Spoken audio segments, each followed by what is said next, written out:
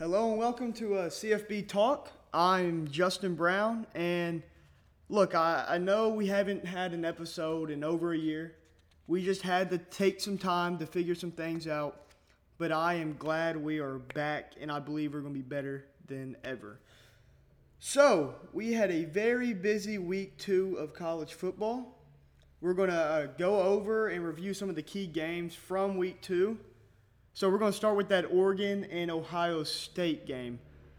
Wow, what a tremendous game it was. Oregon defeating Ohio State 35-28.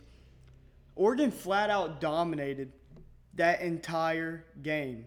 C.J. Verdell put on display why he is one of the best backs in the country and while Oregon is one of the best teams in the country.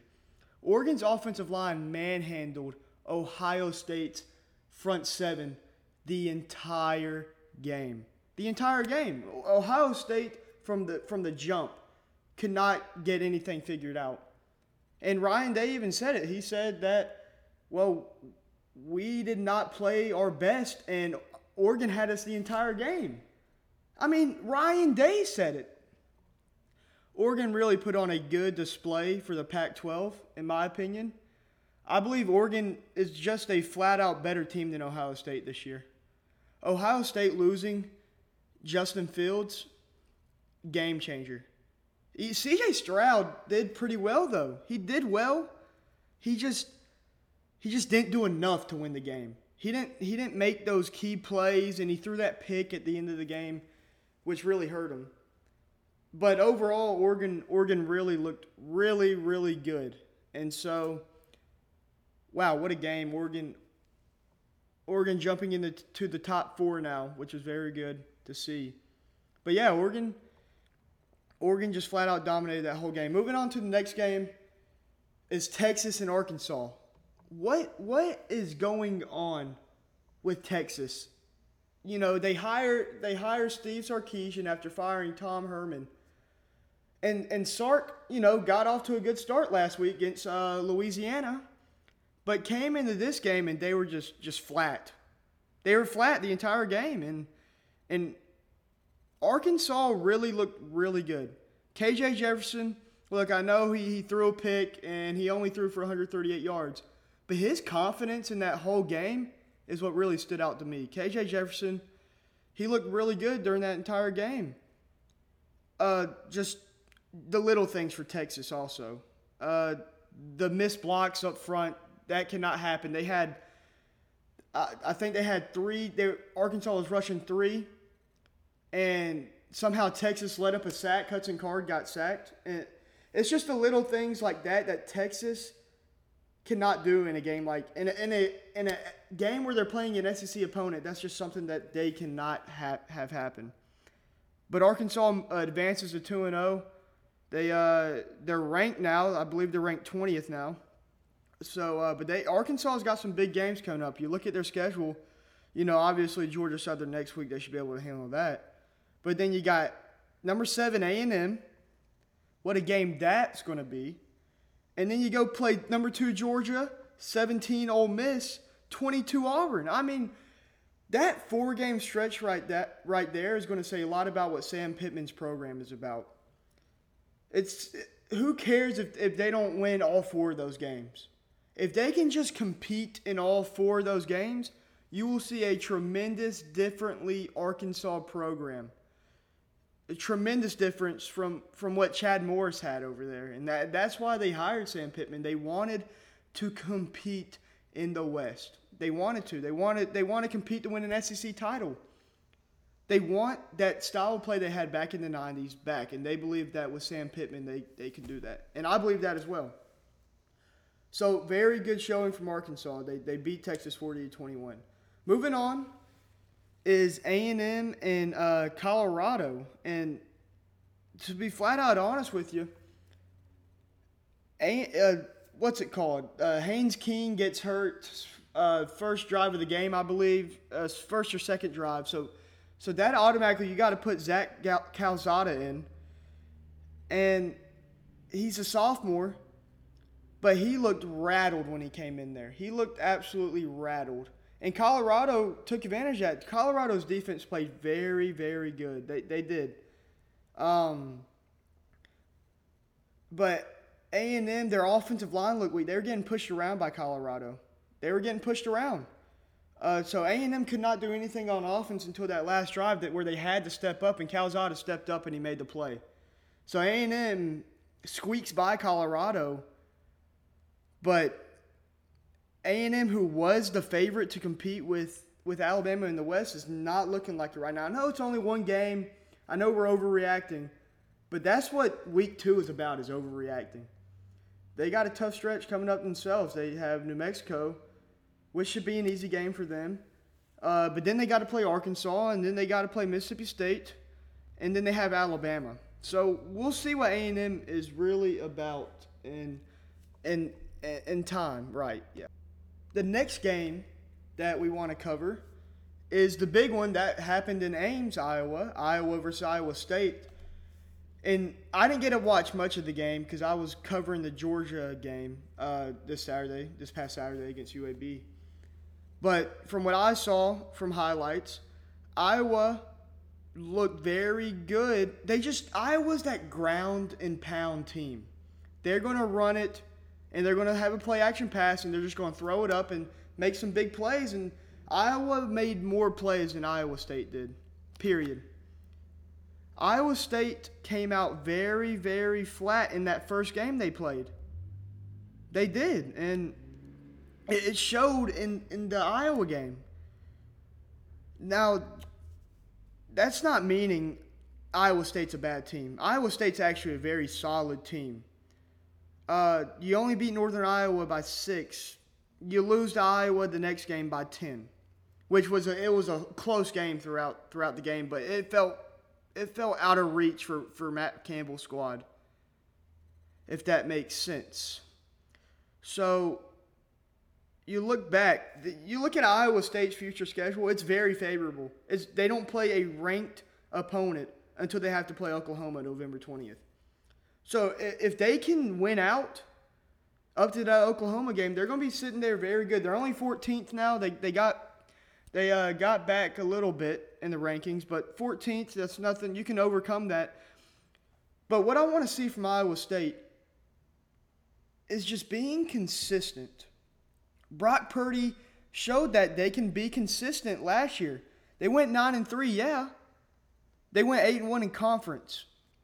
I believe Iowa State can somehow get back to that. I believe Iowa State will make it back to the Big 12 championship and play Oklahoma again. But for Iowa, Iowa's sitting 2-0. They're looking very good. They killed an Indiana team. We don't know much about them because Indiana had a very good season last year. We didn't know much about Indiana coming in here. But they killed Indiana. They just dominated that whole game. They proved they can do it. And then they come into Ames, Iowa, and then they just flat out dominate that whole Iowa State game. Their schedule also is very favorable. They don't play a ranked opponent until they have to play at home against Penn State on October 9th. And they don't play a ranked opponent for the rest of the year besides Wisconsin, October 30th, which will be a very good game. But I believe Iowa can compete for the Big Ten championship. I really do. I think it's going to come down to Iowa, Ohio State, even Michigan. I think Michigan's very good as well. And obviously Wisconsin, of course. But Iowa dominated that whole game against Iowa State. 27-17, they won by 10. So we went over the key games from week 2. Now we have this new segment on the show we're going to do every week. It's called What's Your Biggest Surprise So Far? And the biggest surprise to me so far, as we're 2 weeks in, is how well the Pac-12 is playing out-of-conference games. UCLA beating LSU was a real staple for that program. It really was. UCLA has been very bad for the past few years, and I believe Chip Kelly has really turned this squad around. UCLA obviously beating LSU 38-27. That was a huge non-conference win. And then you had Oregon that win against Ohio State. The Pac-12 has not had a playoff team in 4 years, and that team was Washington, and they got absolutely killed against Alabama in the Peach Bowl. I believe Oregon's going to get into the playoffs. I really do. I think Oregon is a very solid team. But my thing with the Pac-12 is they can do very good in out-of-conference games, but when it comes to in-conference, because they are all so similar teams, they will beat up on each other, and that's what worries me for the Pac-12 and getting into the playoff. You saw last night, if you stayed up, it was a 10:30 game, USC and Stanford, and Stanford dominated that whole game against USC. USC, a top 15 team coming into that game, did not look like one. And I don't know how longer Clay Helton is going to be the head coach of that program. I believe he could get fired in 5 hours or by the end of the season. You never know, but USC, like the Pac-12 can beat up on each other very easily. And you saw that, like last night I said. And then Washington came out flat against Michigan last night. But Washington, that's a whole different story. They lost to Montana week 1. An FCS loss, that just can't happen.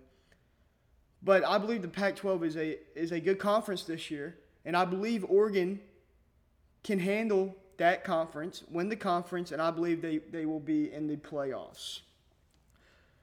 So, and then Colorado as well, putting up a very good fight against an A&M team that's top 5 in the country.